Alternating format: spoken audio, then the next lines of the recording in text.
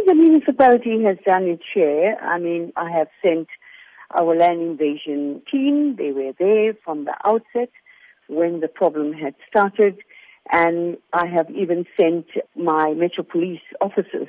They've been there 24 hours. Patrols are taking place.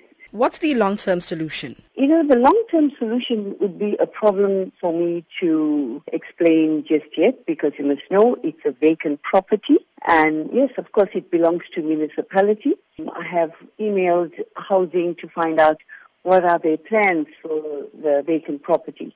But mind you, we have hundreds of these vacant properties. I can't just now take this particular property and just say that we've got plans. It takes time, to work on it. We know that you have intervened in other areas, but some residents feel that this Chatsworth land invasion issue is not being given the priority or urgency it deserves. How do you respond to this? I have come onto this just lately because this committee I am heading this committee for the last, I would say, 4 months. The new dispensation, the new councils. I really don't know what really got on previously in this area. I'm trying my best. Land invasion comes under me, but we've got strict regulations as well that, one cannot do anything out of law. But so far, we are on track with removing any person who's pitching up boards there.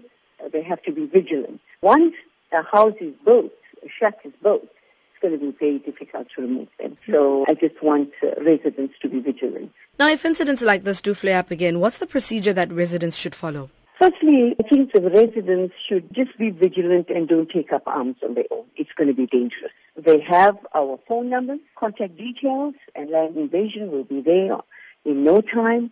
My Metro Police officers will be there. Presently, there's 24 hours patrol. They are patrolling the place. The whole area has been barricaded as well. How would you assure rate-paying residents that you are protecting them? Well, they have seen it, and they have written to me. And I think we have been there at the beck and call. So the only thing I would like them not to do, because they are getting some intimidation from, these people, and there's also some provocation and racial comments I have heard by the invaders. I just want our neighbors on the side not to get involved. Please do not take any form of action on your own. It can be dangerous. Just call us and we will be there.